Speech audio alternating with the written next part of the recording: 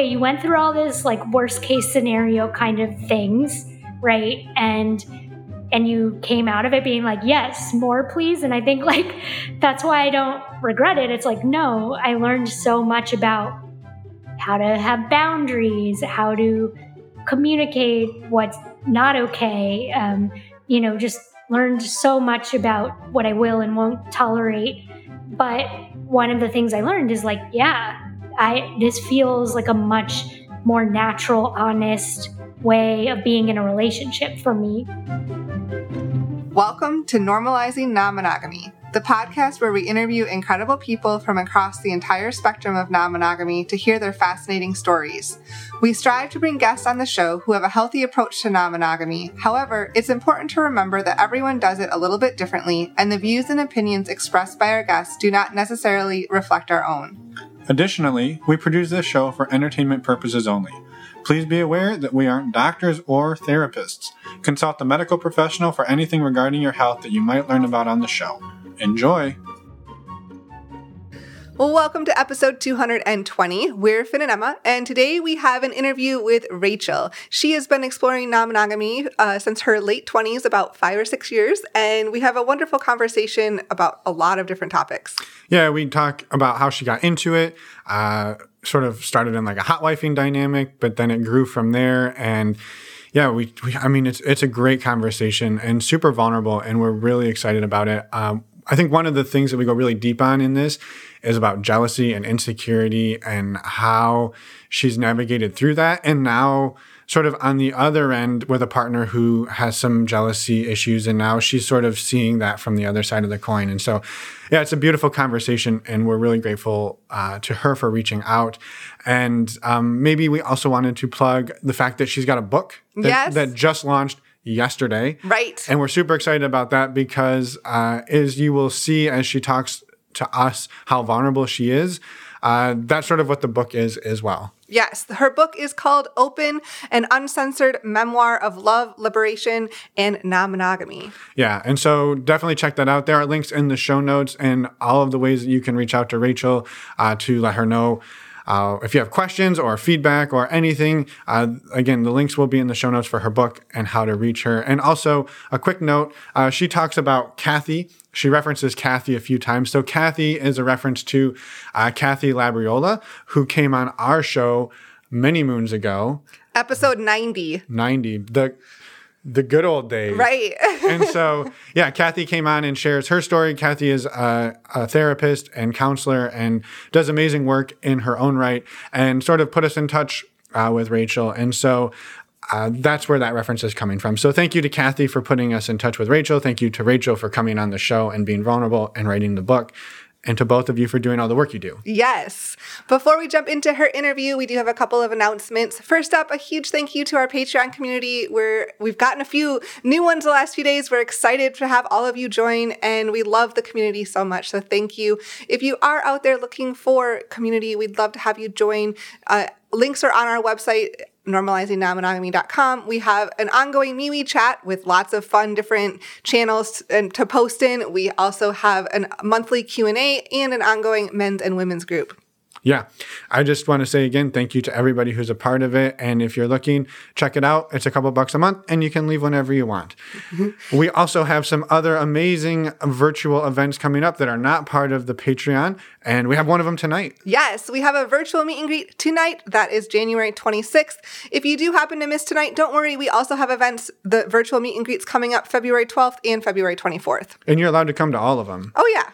If you collect them all, you get a free, customized, normalizing non-monogamy logo condom. Yeah, sure. We actually have those, by the way. We just got those in the mail the other day.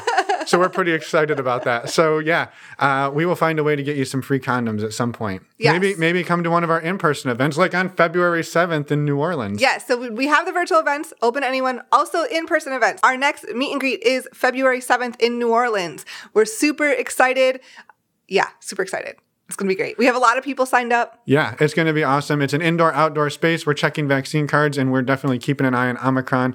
So yes, we're excited for that. We did end up canceling the pool party the following week, so we postponed that. That will be coming up sometime this fall. Hopefully, things will be better suited for pool parties and the like.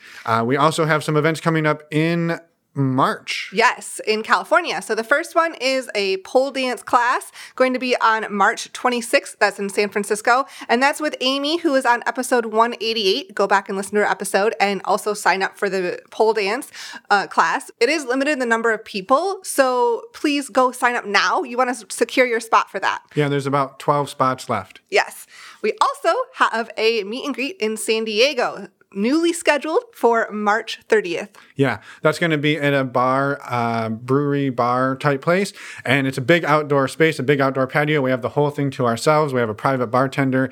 It's going to be awesome. Mm-hmm. So we hope to see you there. And information to sign up for all of these events is on our website, normalizingnonmonogamy.com. If you click on the community events tab, you'll see links for in-person events and for virtual events and for Patreon. So you can find everything you could ever want in terms of building a community for yourself there. And we hope to see you at something or all the things.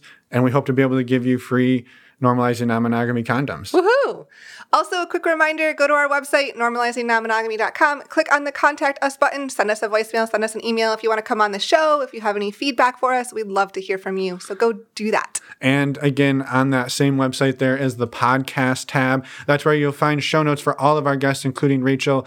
And the show notes will include usually a photo and links to anything that we talk about during this episode. Like Rachel's book, Rachel's photo, and all of the links to the other books and other resources that are mentioned throughout today and in any previous episodes. So definitely check those out. And with that, we'll stop talking at you and start talking with Rachel. Let's go. Let's go. Well, welcome, Rachel, to the show. We're so excited to talk to you today and learn more about your journey. Since most of our listeners, I would say all of them probably don't know much about you, would you mind introducing yourself? Sure. Thanks for having me. I'm really glad to be here. My name is Rachel Krantz. I'm a journalist and I live in California. I used to be an editor at a website called Bustle, and then I ended up getting this book deal and just focusing on writing the book full time. So I guess I'm now an author. And yeah, that's me. My pronouns are she, her. Yeah. Awesome. Well, it's super exciting that you got the book deal, and we're excited to talk more about the book and have you tell us a little more about it. But maybe before we do, we'd love to hear a little bit more about your story and maybe how you got into non-monogamy, what non-monogamy looks like for you, and maybe talk just a little bit about the journey with you for a bit. So can you take us back in time to when did you first sort of start exploring this? Sure. Yeah. So the book Open is actually about this whole journey. So it starts in 2015 when I was 27 and ends in 2019. So it kind of shows the trajectory of my first years of exploring many different forms of non-monogamy through the lens of the relationship, the central relationship I was in with who I call Adam in the book. And he's how I was introduced to non-monogamy. I'd certainly heard of it before. I'd read, Sex at Dawn. I was living in Brooklyn from the Bay Area. I knew what non-monogamy was. I knew people who had practiced polyamory, mostly just for a little while, and then it didn't work. And I was definitely, after I read Sex at Dawn, I felt very compelled by its central argument that, the evolutionary quote unquote reason that we're supposed to be monogamous is really kind of potentially just a flawed theory that evolutionary biologists, straight white men came up with in the 1800s, and that they were projecting their norms of monogamy and patriarchy onto their theories, and that there's basically a lot of evidence that we evolved as a socially promiscuous animal, and all the primates we're related to, are not monogamous, and very few animals even are. So I felt, very persuaded by that book. And I think I had even kind of floated to a boyfriend of oh, maybe we should have a threesome sometime, but didn't really know how to start. And the idea made me nervous. So, when I met Adam on our second date before we even kissed, he said, there's something you should know about me. And I was like, oh God, here we go. And he said, I am looking for a partner, someone to share my life with. But if you were to be that partner for me, I would never restrict you.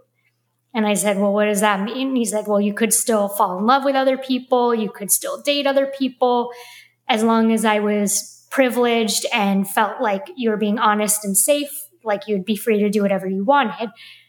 And in that moment, my stomach kind of dropped and I was like, okay, he didn't say that on his OkCupid profile. And like, oh shit, of course, this guy who seems like perfect is going to be like wanting to date all these other women. And like, I had felt so kind of courted by him in a very intense way that I felt myself kind of disappointed. At the same time, I felt like, wait a second, I've been wanting to try this. He has experience with it. He's saying that, I would have all this freedom. I've been doing serial monogamy since I was 18. It's not working. So maybe this is my chance to, be guided into something different by someone with experience. And so that is what sort of began the journey.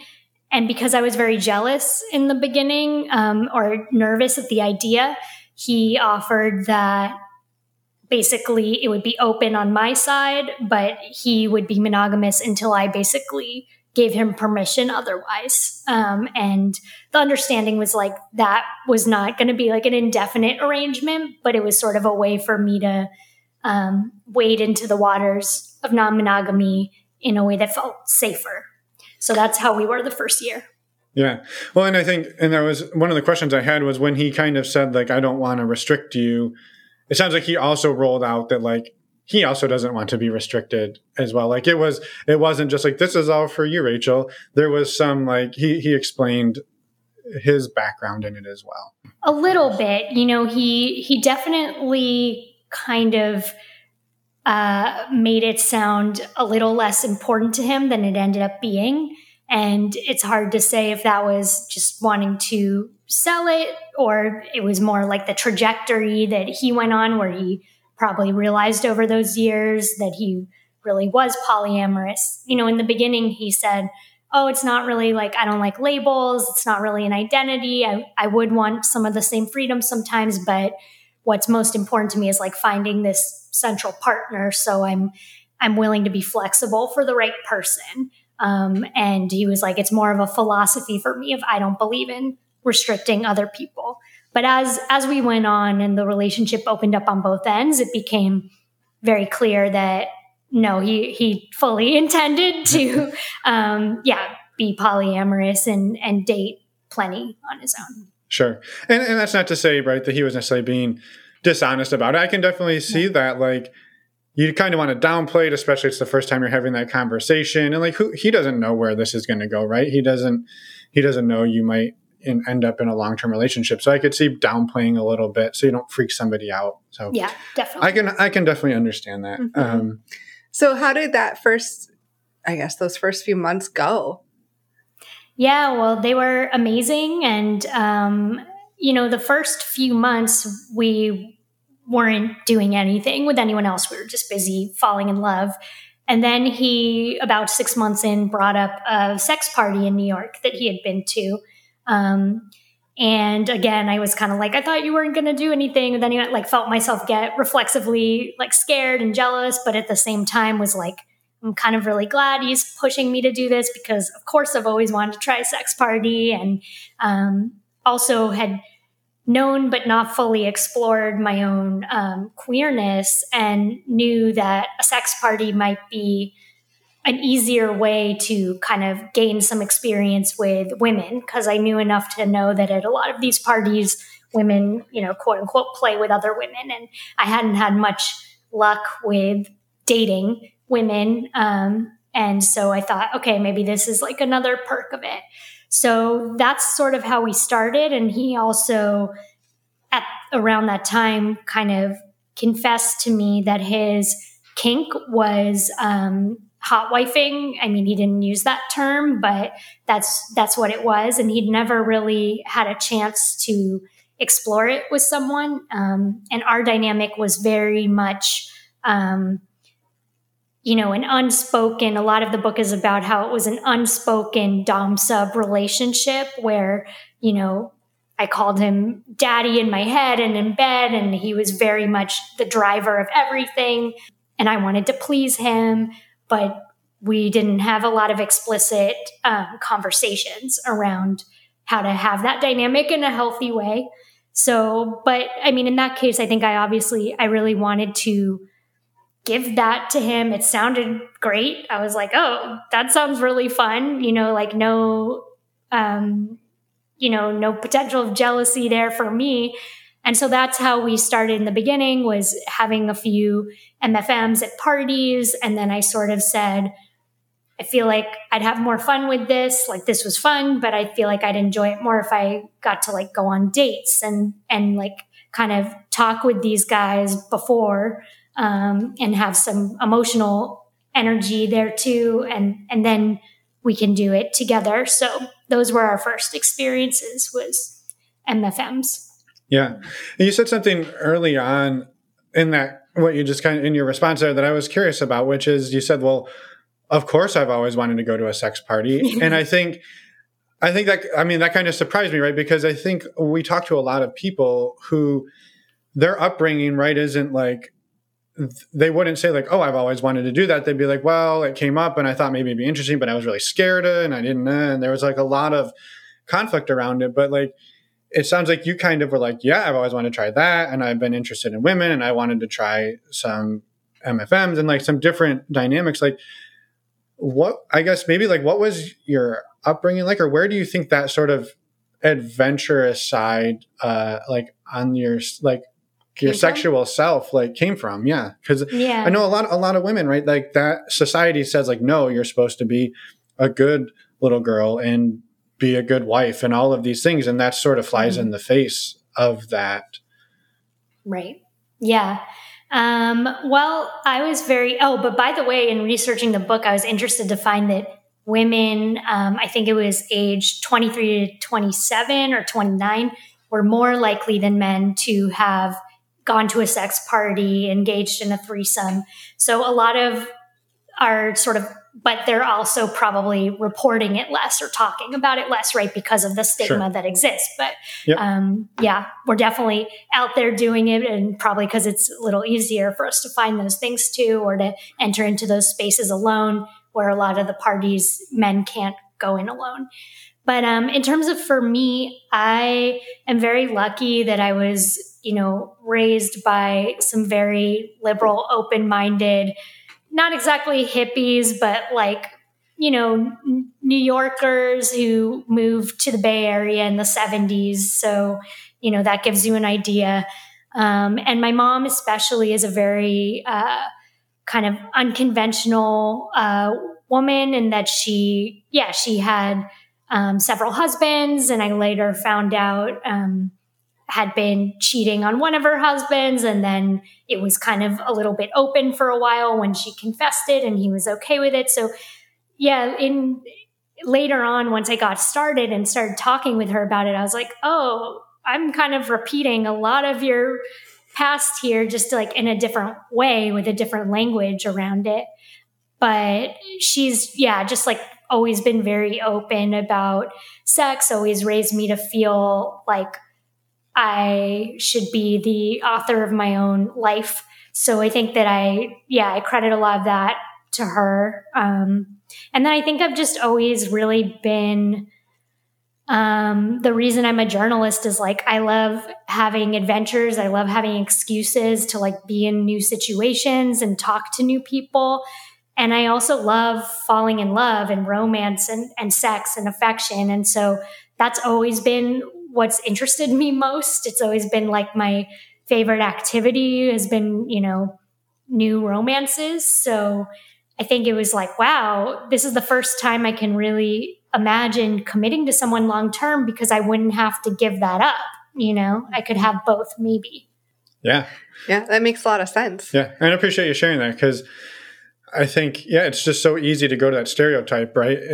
Of like, oh, yeah, why? Because you said that, and I was like, interesting that you were just like, of course, I've always wanted to, and it just kind of caught me. So yeah, I appreciate that. Yeah, I said also in the ever since I was masturbating as a teenager to naked women and Eyes Wide Shut, right? Like that used to play on HBO all the time, I feel like, and I would watch it like after my parents went to bed, and I think because of that, I had this idea of like a sex party is this like cult thing with like candelabras and masks, and obviously it was very different. But yeah. I think that worked its way into my head, and also like Real Sex on HBO. I think watching that, I never watched porn as a teenager or even in my 20s, but stuff like Real Sex on HBO was kind of my introduction to like, oh, there's all kinds of stuff people are doing, and it all seems to be making me excited. Like I found that I had an inkling about myself that I might be very omnivorous, and when it came to my desires, and here was an opportunity to explore that. And it turned out to be true. Turned out I had a lot of different kinks and a lot of different attractions, that it was more kind of like a lot of the research shows it is for a lot of women, more about the novelty, more about the feeling of being desired than it was necessarily the person's exact kink or genitals or anything else. It was more that psychological experience. Yeah, that makes sense. Yeah. I want to jump back to your story, like the timeline a little bit. But before we do that, follow-up question to what you were just talking about. So you went to that sex party. How has it gone exploring your sexuality along the way as well? Yeah, I mean, I'm so glad I did that. I feel like now in a post-COVID era, it's hard to imagine, honestly, I'll feel comfortable doing that again. I mean, we also got scabies a few years in, and, you can get that from like hotel beds or something like that, but it's pretty much an STD that I was pretty sure I had gotten through those parties, and that really put me off of it in a lot of ways of like, okay, I want to like see someone's skin and genitals like before I do anything with them, like no more like dark hookups. So I think I'm more germophobic or like just cautious now than I was then. But I mean, I think that in terms of the exploration, wow, it's just gone in a lot of different directions, though I'm definitely not done yet. I realized through those years, yes, I'm definitely attracted to women. I'm also attracted to non-binary and trans people. I'm attracted to different kink dynamics that I think I realized the most one I like is being a sub, specifically in like a daddy girl dynamic, but I also discovered I could be a switch, and that I enjoy dominating other people, and that it seemed like with women I was more of a top. So I just kind of like found out, oh, I'm very fluid about a lot of different things, kind of a chameleon, and that there was all these different sides of myself that were all true, and some felt more natural, or maybe felt more natural because they're more what I've been socialized, right, to be like, okay, like the daddy girl dynamic feels the most natural to me, but it's also, when it's a relationship with a man, it's also kind of like, okay, he's the dominant, I'm the submissive, like I'm trying to please him and do the things he like, and that's also kind of a more extreme version of basically what it's always been socialized as. So yeah, I guess I just realized these things are very fluid, but they're also very hard to untangle from, what I've been taught I should want. Mm-hmm. Yeah, which is super interesting. And thank you for sharing. And I had another follow-up, about, you said like you grew up watching Eyes Wide Shut on HBO, and then you went for the first time to a sex party for yourself. Like, how did the two compare? Like, what was that like for you? Yeah. Well, I was like, okay, this is not cultish. So that was kind of a relief. I think that I was surprised that there were so many good looking people. Like I honestly kind of thought that it might be I don't know, like I'd heard a lot of stuff of like when you go to a swingers resort or nudist resort, which I would later, it's always the people you don't want to see naked. So I think I like had this idea of like, oh, maybe it won't be, but it was Brooklyn. And so there's so many ridiculously cool and cute people in Brooklyn. And so that's what it looked like. And I was like, oh, okay, there's like a lot of people here that I would maybe be down to see. And I think the other thing that surprised me was that watching people was very, very interesting, but not particularly arousing. Like that it was more just like you feel like an anthropologist, like really just like, wow, we're apes, like for sure. And you kind of look and you're like, oh shit, is that what I look like? Like, and I think that I had a sort of judgment, a little bit of like, why are the women like moaning like it's so amazing when I can tell from the way they're being fucked, like it can't be that amazing. And then it sort of made me realize, oh, like I'm doing that too. Like there's this very performative thing that, becomes very obvious when you see someone else doing it in real life for the first time. And yeah, I mean, I guess I then was kind of surprised by how there ended up being like two different guys in one night who I was interested in and had experiences with, and just how kind of like quick everything could move and how that felt kind of like very exhilarating, but also maybe not something I would want once the novelty wore off, because I've just never been that into like hookups or casual sex. But yeah, when it was new, it was definitely like, oh, this is very different, because I didn't even really have experiences with like hooking up with people. Yeah. Yeah. No, it's such a, yeah. And I think, largely for us, that was never something either of us had ever experienced. And so, yeah, it's definitely a different mindset. And I was just curious, like, was that your first time really watching or seeing other people have sex? Was at that party? Yeah, I mean, I'd maybe tried to watch like a little bit of porn, so I'd seen a little bit of that, and like I said, like in movies or real sex, but yeah, no, I'd never. Right, but like in real life, like in real life. Yeah, for sure. Yeah, which is a really interesting thing too. When else would you get the chance to? I don't know.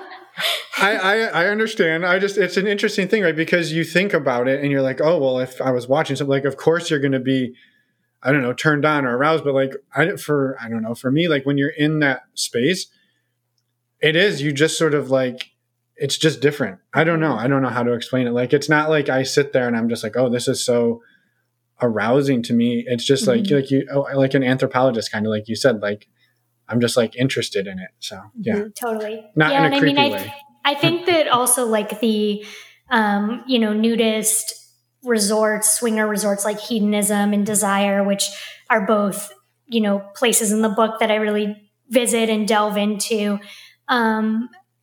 Those are similarly kind of like the parties, lifestyle spaces where it just feels really refreshing for me. Like one of the main things is just like how natural it feels to be naked around other people, to like be around other people having sex. And I think that goes back to, kind of the arguments in Sex at Dawn of like, before the agricultural revolution, this is probably what people were doing more. They were like, someone was having sex in the corner and women were topless and someone was nursing someone over there and like, whatever, and like, that was so much of what I felt liberating, was just being around people who are open in that way. And that there's that kind of, even though it's not that arousing, there's something that feels very natural, even if it's not normal, right? That's like one distinction I think is really important. Like natural and normal are not the same thing. A lot of things we call normal are actually really not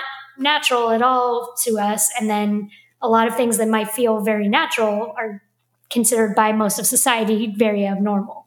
Yeah, completely agree. Yeah. Yeah. And so I'm going to jump back into the story. So you went to the sex party and you said that first year you had quite a bit of jealousy. Do you mind talking about that a little bit? Sure. And how you navigated that? Not great. I mean, I tried, but so basically I didn't have any jealousy till obviously we opened the the relationship on his end. And that was about a year in. And he started like dating pretty quickly. And I just felt very jealous, insecure, felt like the loss of kind of being the one and only. And it was made harder by the fact that although he tried to be very patient, he also couldn't really admit to understanding my jealousy or respecting it in any way as a feeling. Even though like he did exhibit jealousy in some of the MFMs, like he kind of viewed himself as above it or able to control it. And so there started being a kind of bad cycle where he would be like, you know, just control yourself and like, don't, like, if you just looked at this rationally, like you wouldn't feel jealous and like it's all in your head. And then I would feel like invalidated and stupid. And like, I knew he was right, but also like further alone and ashamed. And so then I would be more jealous and insecure. And so we really started getting into a less productive pattern of kind of triggering each other's stuff, you know? And the more someone is jealous, the more the other person doesn't want to feel restricted a lot of the time. And I think jealousy is so infuriating because you watch it invite exactly what you're trying to prevent. Like, you know that your behavior is very unattractive. Like, you know, it's not working to be that way. And if you could just like chill the fuck out, like that, you would probably have a much better chance of the other person not getting tired of you or not feeling restricted by you. But your emotional response or your even fight or flight response can get very activated for most people. And so what you know logically is not even on a physiological level cooperating. And so I think that I found that a very humbling experience to go through, because I didn't think before that I was even a jealous person. I was like, I've never even felt jealousy, or like, I've always enjoyed like watching boyfriends flirt at parties with other girls, like, but something seemed to change entirely when I knew that he could act on it. I started feeling insecure. So that began a long road of basically learning how to navigate that, beginning to work with Kathy Labriola, beginning to write stories on it in an attempt to like just understand. I would like write articles about like where jealousy comes from and do research. And I would just try to like employ, you know, journalism to like help me get a handle on it and figure it out. And to a certain extent, it worked. You see me throughout that years tolerating things that before were not tolerable, and things that felt like a really big deal if the first time they happened, like him even like having a first kiss with someone else, you know, by a few years in, it was like, that's nothing at all. And like now I'm apparently able to tolerate, you know, someone else having sex in our bed when I'm not there, or like sleepovers, or all these things that felt like unimaginable. But for me in that dynamic, I think it never felt really like I ever got to a place where there was no jealousy, or where I felt safe and comfortable. And a lot of what the story is about is how a lot of the times that's a symptom, or jealousy is a symptom of some underlying issues in a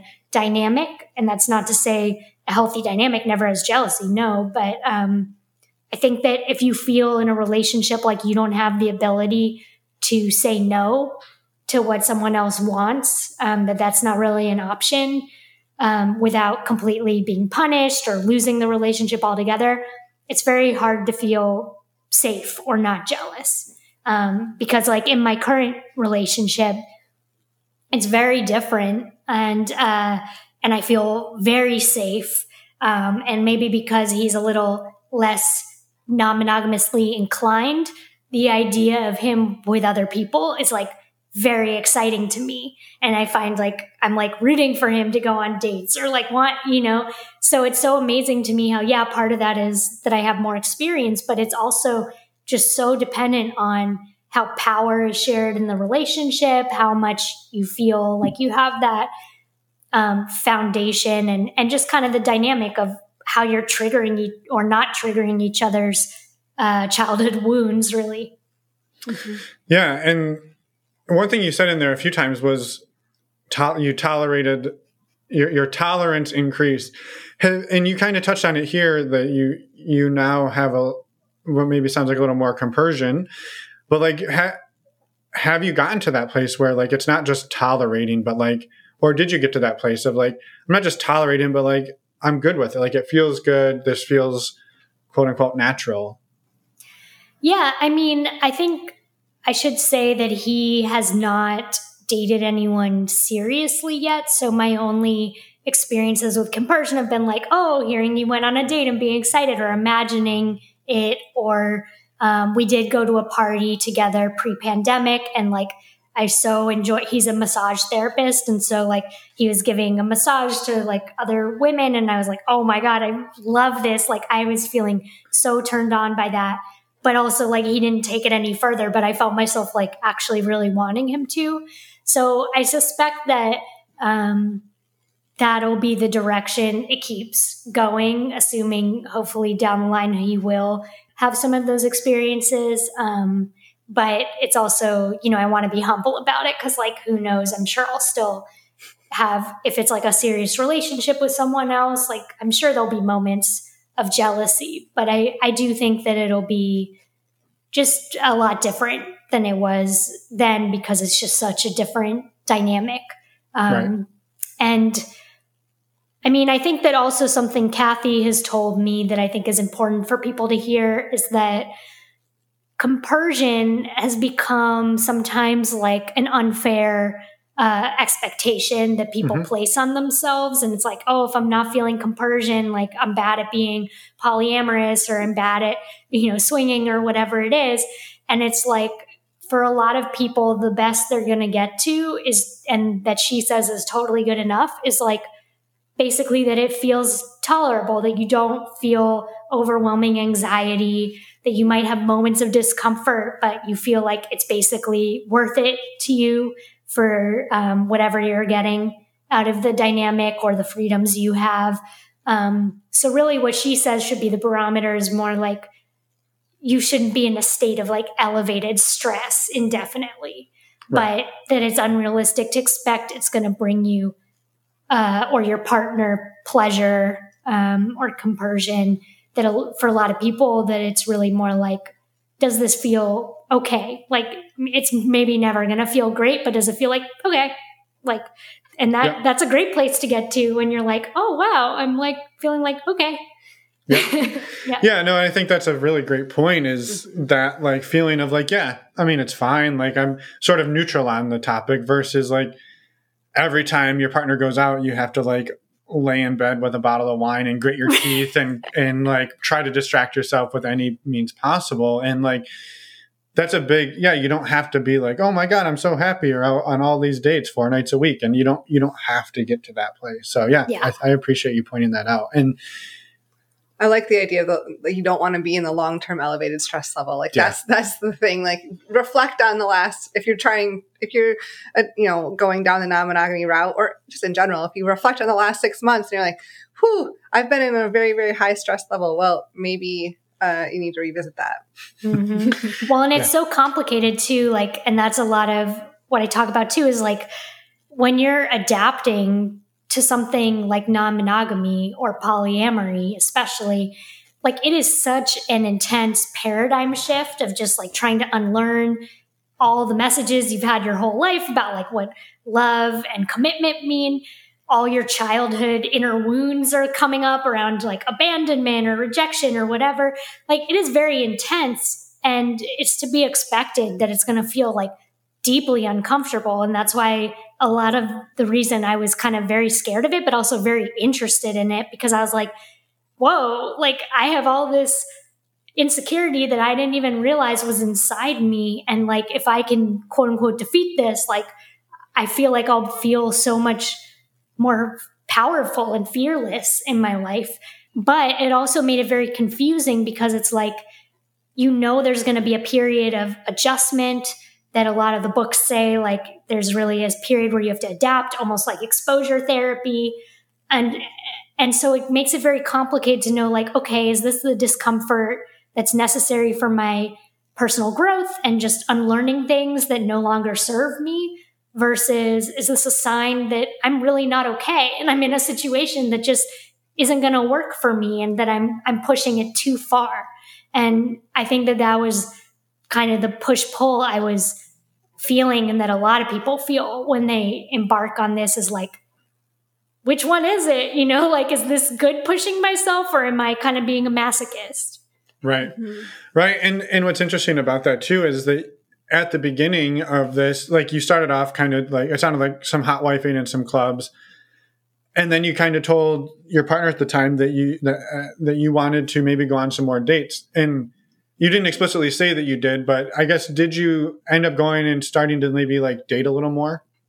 Yeah. So the first, I wasn't, quote, I guess, ready to date on my own, or I was worried about, oh, what if I get confused or something like that. So I would just go on dates, and then but it was with the understanding that it was for an MFM. So then he would come afterwards. But then, I decided to open it up on his end when I sort of naturally started up a casual relationship with a waiter in my neighborhood. And so we weren't even having sex yet, but we'd like flirt a lot and like make out. And it was the first time I was doing things on my own, and it just felt kind of unfair once I was doing things on my own. Yeah. Yeah, that makes sense. And what I was going to kind of draw the parallel to, or the comparison to, is that like you were doing the dating, you were doing the thing that you were then also jealous of or struggling with. And I think that's something that really messes with people. I know it has messed with us in the past, which is like, I went and did this thing, and I'm totally fine with it because I know what all my feelings are.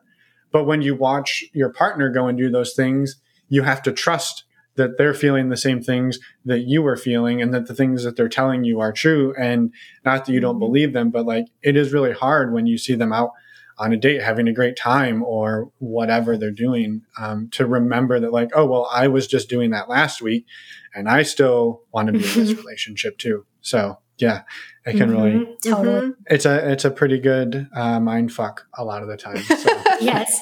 Well, I think also, like, on the one hand, the ways, or at least I did, that nothing made me feel, or tends to make me feel, as loving towards a primary partner or a partner at home who have been with longer, as exercising that freedom and like kind of having all those moments of where you're really enjoying it with someone else, but you're kind of like being reminded of all the things that, just work better in your other existing relationship, or just the contrast makes it so that you can kind of see the person you've been with for a long time more clearly and appreciate them.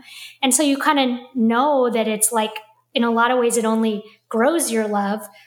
But I think you also know that maybe there's those moments when there's NRE, or just kind of excitement, and the new person is more of a projection, where maybe there are moments that your mind is quote unquote disloyal to the primary relationship, or is getting like, oh my God, what if they're even better? And so I think like that, we don't often talk about like how, like, yeah, that's a possibility. Like, you might entertain that thought, right? And you maybe just keep it as a thought, and often it's disproven, and that kind of reaffirms your commitment to the primary relationship. But there is that slight possibility. And I think that you might go out with someone else and realize they're even better for you. And so of course that's scary when your partner's doing it, because that mix of things is going on, and you're pretty sure that wouldn't happen, but of course there's a chance it might.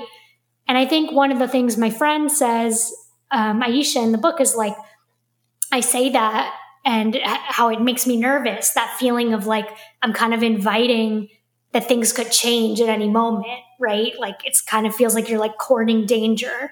And what they say is like, yeah, but that's just like a human being thing. That's not a polyamorous thing. Like, there's not a person in the world who couldn't one day like walk into a bookstore and meet someone and be like, whoa, my whole world just changed.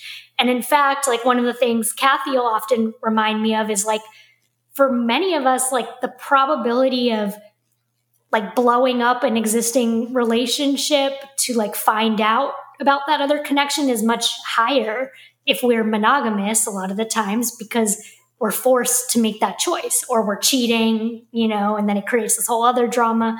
So it's like, yeah, there's probably for most people always going to be that possibility. It's just the non-monogamy, you're not so much like inviting it, but you're giving the freedom of like, okay, explore it. And maybe most likely you're going to find out that's great, but they're just another flawed human being, and maybe it'll reaffirm your commitment. Mm-hmm. Yeah, that's a great point. Like you get super excited. You're like, oh my gosh, the person at the coffee shop or the bookstore, they seem amazing. And then you get to know them and you're like, no, they're not that amazing. But by that point, you've blown up your marriage or your relationship to like cheat on them, right?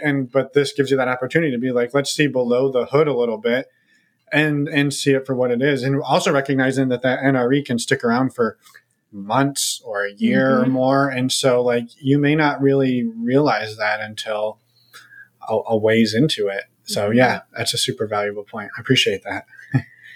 How do you feel, I guess, maybe rephrase that, right now in your relationship, how do you kind of feel you identify as in your current relationship? Yeah, I identify as polyamorous, and I guess we're in a primary, secondary model more because that's what he feels safe with. And I think that it's interesting. I really relate to that because that's what I really wanted the whole time with Adam, was for him to just say, you're primary, you have veto power. I found that like when we tried that on for just short periods, like when we were at Desire, that made me feel a lot more relaxed and like open.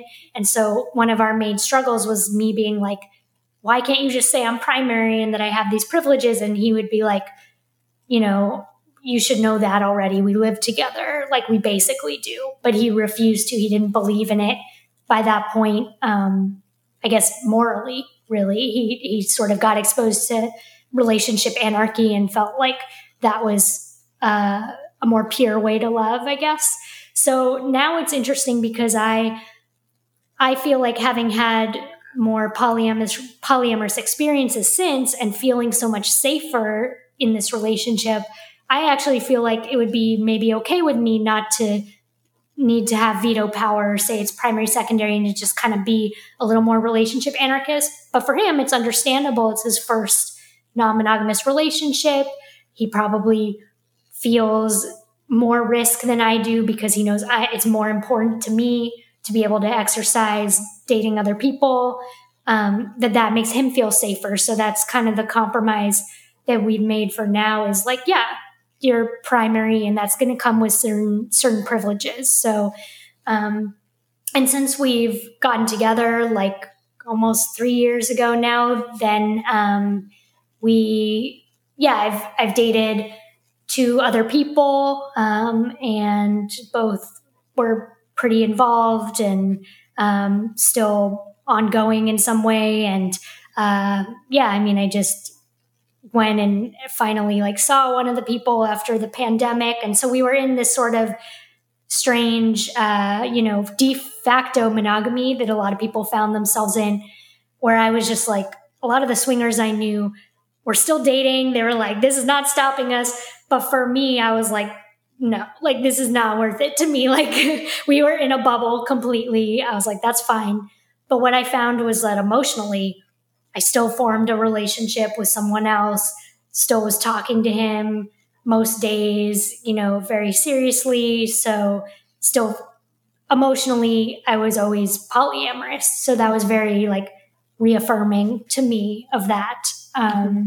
And it was also great to kind of see that I could do monogamy again and kind of what's gained from that, which I think a lot of polyamorous people had of like, oh, okay, this is interesting, of like, I'm just going to like kind of choose this for now.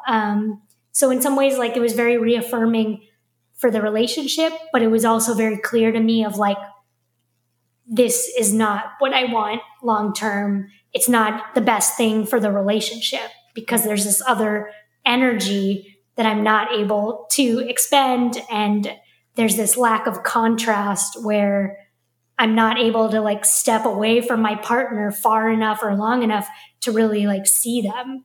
I think it's always like a painting. Like if you're up too close, like you can't really see it. And sometimes part of what I love about non-monogamy is like it helps you appreciate the existing partners more because you have that chance to step away and see the contrast. Mm-hmm. Yeah, for sure. And it sounds like too, you kind of like, you said it was sort of that de facto monogamy, but also there was sort of an emotional non-monogamy happening Totally. at the same time, which is also really interesting. And do you mind taking a sort of, it sounds like, and you haven't explicitly said it, but it sounds like maybe you and Adam aren't together anymore. Right. Yeah. Do you mind taking us sort of from like you and Adam started dating to you met this other partner sometime about 3 years ago? Like sort of what did the timeline between there look like? And then maybe we can sort of talk about a few of the things that like you've really seen grow in yourself over the last few years, sort of through that time period as well. Sure.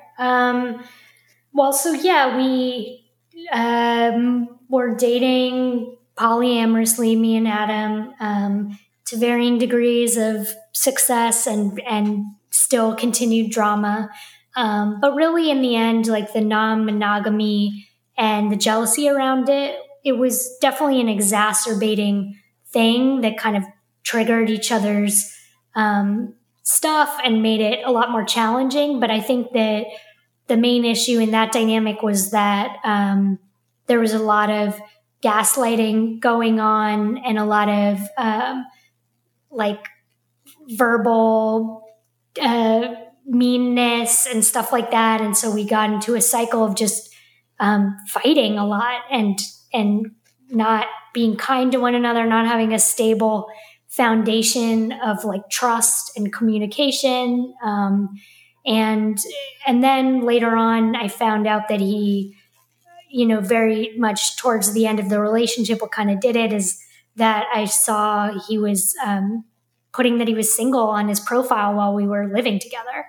And he kind of was like, oh, I just wanted to see if it changed anything. And that sort of broke the illusion that this person was like more moral than anyone else. Yeah. And that I would like never find someone else who like loved me as much because I was like, oh, wow, they are lying, and I, subsequently found out later he'd been lying about a lot of other stuff while we were together, in terms of rules we had around condoms and other things that are like very not okay. So I think that a lot of the lack of trust and safety I was feeling was maybe on some level knowing that stuff that was shady was going on, but I was being told like, no, you're being crazy and you're being jealous. And so that was a very, very painful breakup, difficult situation to get out of. And I went into a long period of just reflection and celibacy. And then I met my current partner like about 6 months after. So I had kind of done a lot of work on, I don't know, just being able to be by myself. And from the get-go, I was very open with him of like, I'm not monogamous. And I think that surprised even Kathy and like a lot of people reading the book are like, whoa, okay, you went through all this like worst case scenario kind of things, right? And you came out of it being like, yes, more please. And I think like, that's why I don't regret it. It's like, no, I learned so much about how to have boundaries, how to communicate what's not okay. Just learned so much about what I will and won't tolerate. But one of the things I learned is like, yeah, this feels like a much more natural, honest way of being in a relationship for me. And and just feeling like, again, there's that fluidity of like, it'll always be a conversation. So even though I said to him, like, I'm not monogamous and I'm probably never going to be able to offer monogamy, that I also kind of recognize, but there's going to be periods where I'm sure, like there's monogamy. I didn't foresee the pandemic, but if you have like a terminal illness or non-terminal illness, like there's going to be situations where it's not appropriate or where I'm flexible. So, but yeah, that to me, it kind of felt like that's always going to need to be a conversation. And it was sort of a revelation for me as a woman, especially to realize I could approach dating and I could approach like a new relationship forming, like with that being very clear and kind of set like expectations and set my ground rules. Because I think in the past, I'd always felt like, well, this is the exchange. Like if I want intimacy, if I want a relationship, I just have to give someone monogamy. And like, that means automatically my world starts to feel narrower and it feels okay at first. But as the relationship goes on, I feel more and more restricted because I just feel like now I know how my life's going to end of kissing only this one person till I die. And something about that, like, it's not even the experiences themselves. It was more the feeling of like, I don't know what my future will hold, that I realized is very important to me to be able to have. So yeah, it was just a really new way of starting again and realizing, okay, I'm going to get to figure out how to do this in a way that feels ethical and communicated and where it's kind of my way instead of letting someone else drive. Like, this is how it's going to be, which is kind of what it had started to feel like with Adam. Well, and what's interesting about it with Adam was you made the comment just in there that like you felt like in order to be with somebody, you had to give them monogamy because that was what was expected. But with Adam, it was almost the opposite. It was, yes, you have to give him non-monogamy. And luckily for you, it was something you were interested in, but like you felt that you had to do that. And it sounds like when you came into this relationship, you had gone through this transition to like, I'm going to tell you what I want and what I need, and then you can tell me what you want and you need, and we'll figure out if we're compatible versus like, how about you sacrifice who you are and I'll sacrifice who I am, and maybe we'll muddle through for the next 40 or 50 years and kick the bucket at some point, right? Like, totally. Yeah. And I think that I was very nervous in the beginning, had a lot of, sessions with Kathy of being like, am I the Adam? Like, because here was this guy, even though he's 9 years older than me, like, and plenty of relationship experience. He was making his own decision, but I was like, he doesn't have any experience with non-monogamy. I'm the one kind of saying, look, this is how I am. Like, and it's going to be part of the deal if you want to be with me. But so am I kind of doing the same thing? And she would kind of say, no, because the difference is like, you're communicating about your needs clearly, but you're not saying to him like you are, weak or less evolved if you can't do this. Like, you're just kind of making clear, like, this is probably what I'll need. I'm willing to compromise. I'm not going to lure you into this under false pretenses, though. Like, I'm going to want to date other people, even if it's not immediately right now, even if it's flexible. And so that was a good distinction for me to see, is like, it's not luring someone in, like, you have to trust that someone can make that decision, even if it might not end up working for them, to give it a try, even if there's the chance they might get hurt, because there's always that chance when you enter into a relationship. But what's really important is that they feel, especially once you decide to enter into it or go on that path, that you can respect their emotional experience, even if it's very different than yours, and not, I think that sometimes, especially if we have more experience with polyamory, it's easy to start feeling a little superior, like this is the more evolved way to be. And like, why are you still stuck in these old constructs of ideas of what love is? Or like, why do you need to have hierarchies or whatever? But it's like, if you're going to be in relationship with people who haven't gone through that journey yet, or maybe don't have a desire to, like, you need to respect them for where they're coming from. Otherwise, like, that's on you to be in a different relationship. Like, you shouldn't be trying to change them, really. Yeah. And I give you a lot of credit for like that grace and flexibility and patience, right? Because you have gone through it, and you've gone through it in a pretty traumatic way to some degree, of like the gaslighting and finding out that your partner was lying all over the place and all of these things. And you've come back to it, and now you're inviting somebody else into it. And I imagine there's this part of him who's like, well, it didn't sound like it was that great for you. Like, why the hell are we doing this? Like, wouldn't this be a lot easier if it was just you and me, and like, we didn't have to mess with all this other bullshit?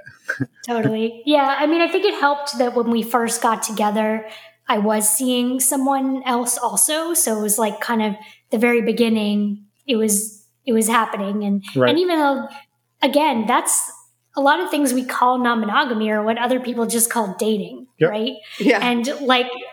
And I think the difference was like, I'm telling you that I'm also having this other person in my life, and I'm telling him, and you're both having to consent to it. And we're talking about what feels safe, what are the ground rules, all of that.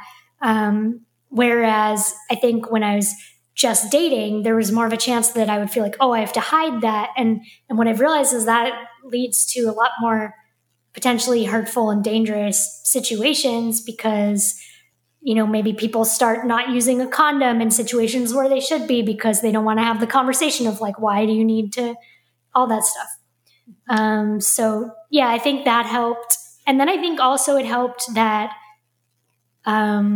he saw like how, or has seen like how amorous or sexually awake those experiences make me. Like, I think that, when I finally saw this other person recently, I went away with him for a few weeks, and it was the first experience I'd had physically since the pandemic. And I think because me and my partner had been around each other every day since the pandemic started, all day, because we both were at home. I mean, it was like a really good hitting the refresh button for us. And even if there's parts of it that might have felt uncomfortable for him, like I think by and large, seeing how happy it made me, and then how when I returned, like, oh, wow, that really like woke things up a little bit. Like that also, I think, helps it. He gets it more of like, he sees that I feel more alive basically when I have those freedoms. Yeah. Yeah. I have a question. Go for it.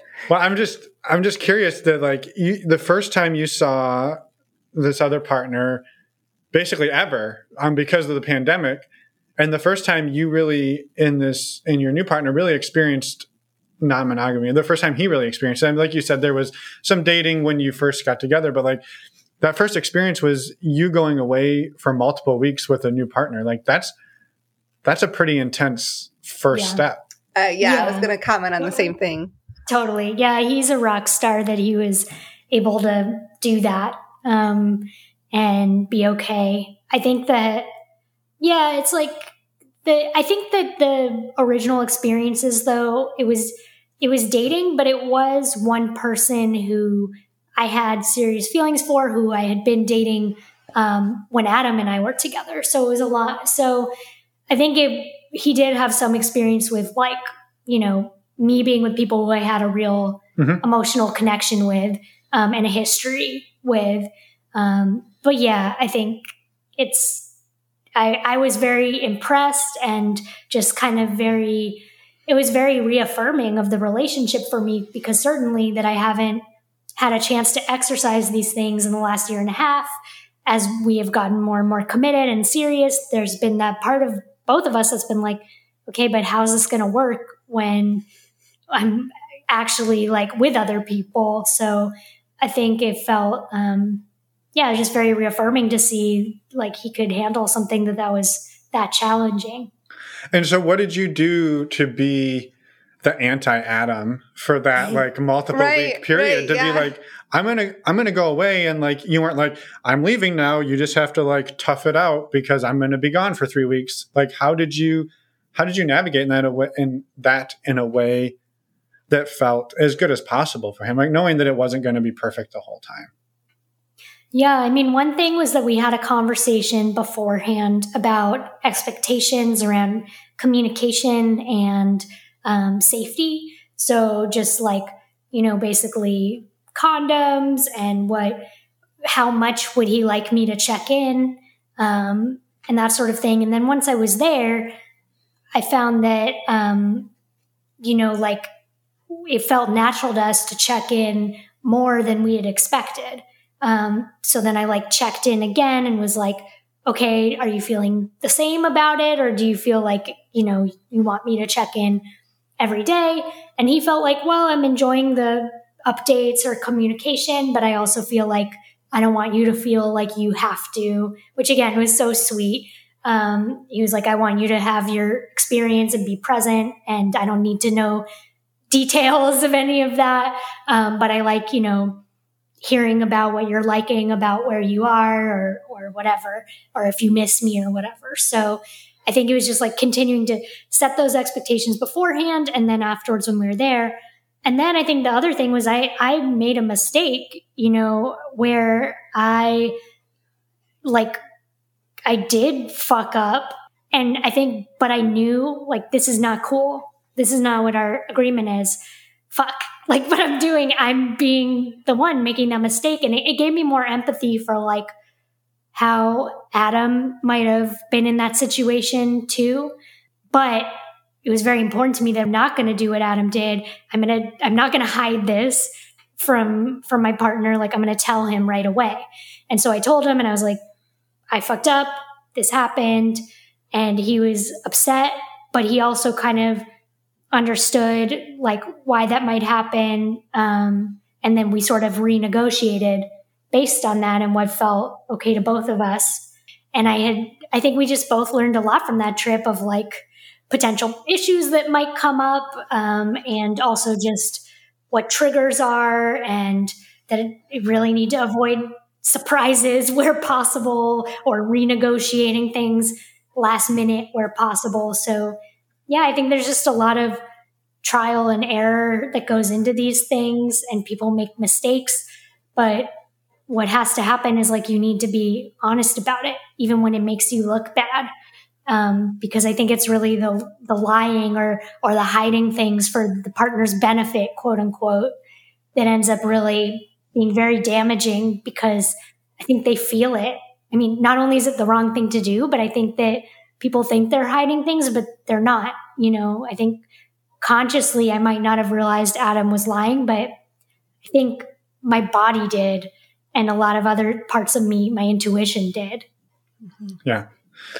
Yeah. Well, thank you for all of that. And yeah, I think the vulnerability around admitting that mistake, like, yeah, exactly. And it does show, right? Like you and him could talk for weeks ahead of time about all of the different scenarios, but really like the test is like what happens in the moment. And when something goes awry, how do you communicate about it? And it sounds like you and him, like, you found, like, you changed your communication on the fly based on what was needed. You changed negotiations based on, like, on the fly as well. Like, that's a really hard thing to do.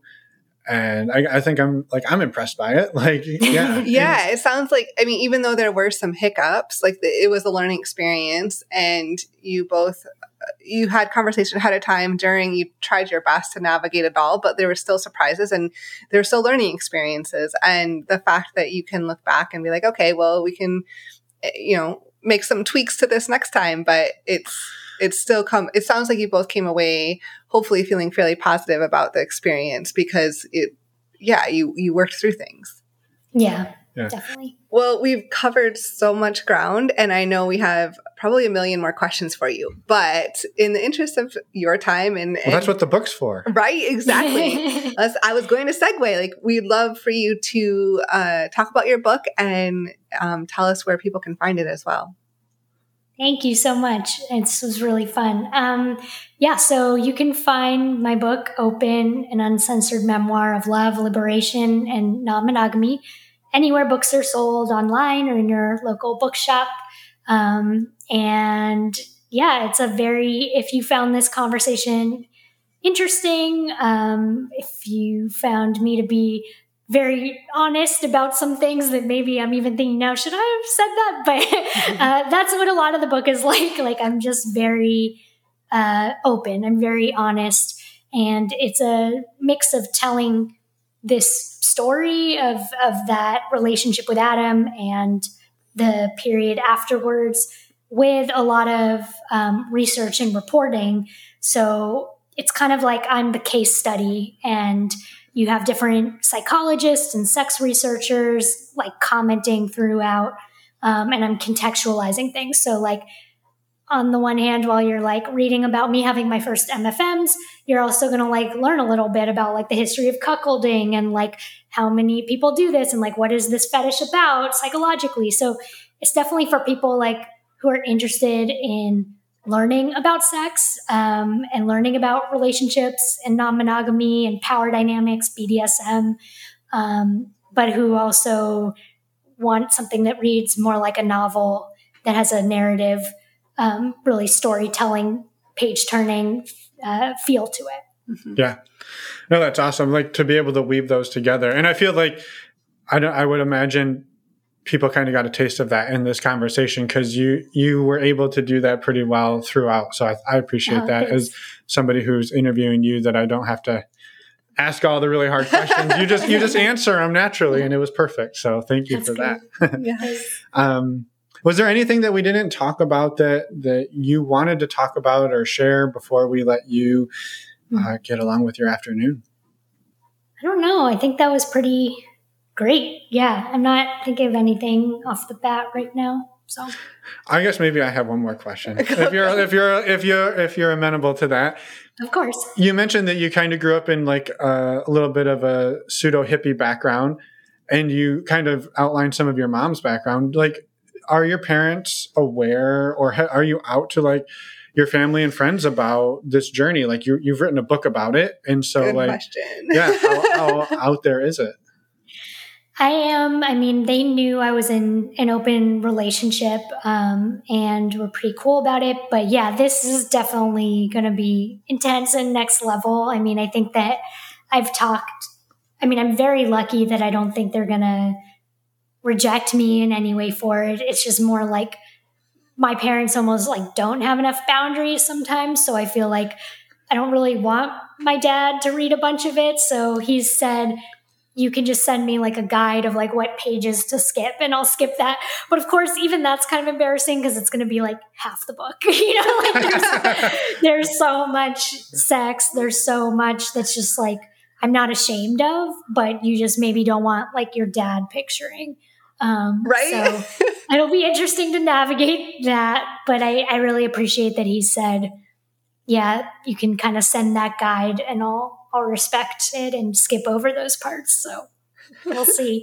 But I mean, it is kind of liberating, definitely terrifying, but it's just like, all right, I just basically, ripped open my chest and brain and pussy and like put it in a book. And like, there's nothing I held back really. And it's so incredibly personal that it's terrifying, but it's also like, wow, I don't have any secrets anymore. And like, these things are all going to be on the record, and that feels terrifying, but also like very liberating, because it's like, then shame is such a thing that holds us back. And I just feel like, all right, I have nothing to hide, and I'll just keep being able to be open in my writing and be honest about like wherever my life takes me, I think, and just kind of be open to like things are going to keep changing. I'll keep proving myself, naive in different moments. I'll keep evolving, and I'm sure 6 months from now, be like, oh God, I would never answered the question that way, or now I know X, Y, and Z about polyamory or any other thing. But I guess it just sort of feels liberating to be as honest as possible about wherever I'm at in my journey. Yeah. Yeah. And I will say it's really refreshing. It is. Thank you for being honest and open and writing the book and all of the work that you've done. We're excited to share, get it out there, and Thank you. Hopefully people will go read the book. Well, yeah. And a lot of that, just to your point though, like a lot of that shame and guilt and all of that stuff like evaporates when you're like, yeah, this is me. What are you going to do about it? And you're like, I'm still happy, healthy, and living an amazing life. And you know all of my secrets. So like what you're gonna hold what over me? Totally. Like, nothing. It takes the power away. I love that. Yeah. So. Yeah. And I mean, I definitely, one of the things I say in the introduction is like, yes, I'm going to weather harassment or trolls for being a woman writing about these things, but also like I'm a white woman. I have all these economic privileges. I'm thin, like all these other things that make it less likely for me to be harassed or punished. I have the privilege of having a job where this is actually my job rather than I could lose my job. I don't have children, so I can't lose my children. So one of the things that really motivated me to write this book was just realizing that non-monogamous people have like no civil protections. And even though I talk to many people who are very proud of being non-monogamous, hardly anyone was willing to use their real, even first names because of the degree of stigma that exists, because of the lack of legal protections of if someone made the connection with their job as a teacher or working for the government or whatever else, that they would have no recourse. So I feel like part of what motivates me is like I'm just like throwing a brick through, this wall of shame and just being like, hopefully I survive it. And that helps other people have more permission to tell their narratives, which invariably are going to be very different and hopefully much more wide ranging and diverse. And, but yeah, I felt like a certain responsibility of like, I'm so lucky to like have parents that won't disown me, to have all these other privileges, that I felt like part of the reason I should just go all in. Yeah, I think it's amazing. Mm-hmm. So thank you for doing it. And yes, we're excited. Yeah, we're excited to get the book out there, get the word out there, and we hope it's a huge success. Yeah. Thank you so much. I really appreciate that. Of course. Have a wonderful afternoon, and we'll be in touch. You too. Thank you. And we're back. A huge thank you to Rachel for reaching out to us, coming on the show, and for the amazing work you're doing with your book and everything else as well. We had a wonderful time talking and can't wait to get this out in the world. And get an update. Yeah. I love them updates. All the updates. We recently had an update request for guests from episode 2. Really? Oh, yeah, we did. A third update. So, you know what? We need to reach out to them and make that happen. We do. I don't know why my brain went there. All of a sudden, squirrel. So anyway, stay tuned for an update on episode 2. I think they were also on episode 60. I know that we came back. They came back. Anyway, side note. Okay. Right. I'm saying I love the update episodes. I know. This isn't even an update episode. Well, yeah, it's a preview to the update. Okay, sure. Anyway. She says with an eye roll. I think they could hear your eyes roll. Quick reminder to go to our website, normalizingnonmonogamy.com. There you will find information on joining our Patreon community, on the upcoming virtual meet and greets, and the in-person events that we have coming up this spring as well. So go check it out. You'll also find show notes where you'll find links to Rachel's book and a photo of Rachel, as well as all the other episodes that we have published, and contact us there too. And the last thing you'll find there, and I know you were just hoping that you would learn about this today. Yes. The best way to get tested for STIs. On our website. STDcheck.com. If you use the links there, you save $10. That makes a 10-panel test about $130. It's super fast. It's super easy. This is how Emma and I get tested. We get tested regularly, and we use this service. We've been using it for a few years. We love it. It saves us having the uncomfortable conversations with our doctor, even though we've had those, and yeah, they were uncomfortable. So we didn't want to do it again. And this is cheaper, it's faster, it's easier. And then we get our results texted to us in our online portal in like a day. Yes. It's awesome. So if you're going to be coming to our in-person events and you think you might be hooking up, better come tested. Well, that's what I always say. They're meet and greets, so you mean hooking up after? Right. Okay. After, not during. Well, I mean, you can do it during. That's fine. You didn't make that clear. I'm just saying, like, you might meet somebody special. Right. And it's great to be prepared. Yes, that's true. Even with the virtual ones, you never know who you might meet. And you might talk to them on Wednesday/tonight. Uh-huh. You might be on a plane by Friday. You never know. So people are spontaneous. You're going to want to get tested so you have that day to get the results back before you get on your plane Friday. Yes. That's my 2 cents and my advice to anybody who's meeting anybody. Yes. Ever. Ever? Your eyes are just rolling around and around and around. I just gotta wait for you to get to your point, and then you keep making your point and keep making your point. So go to our website and click on the resources tab or in any of the show notes, and you will see links to save $10 at stdcheck.com. It does support the show financially, and so we're greatly appreciative of that. I will stop talking. I don't want you to hurt your eyes. Pull an eye muscle. Next week, we do have an interview with Kate and Travis, so come back. It's a super fun conversation, and we can't wait to get it out there. So come back and listen. Yep, this is another laugh fest. Yes. We had a good time. We did. Friends from Australia. Yes. Love it. So we're excited for this one, and we will see you all in a week. Bye, everyone. Thanks for listening.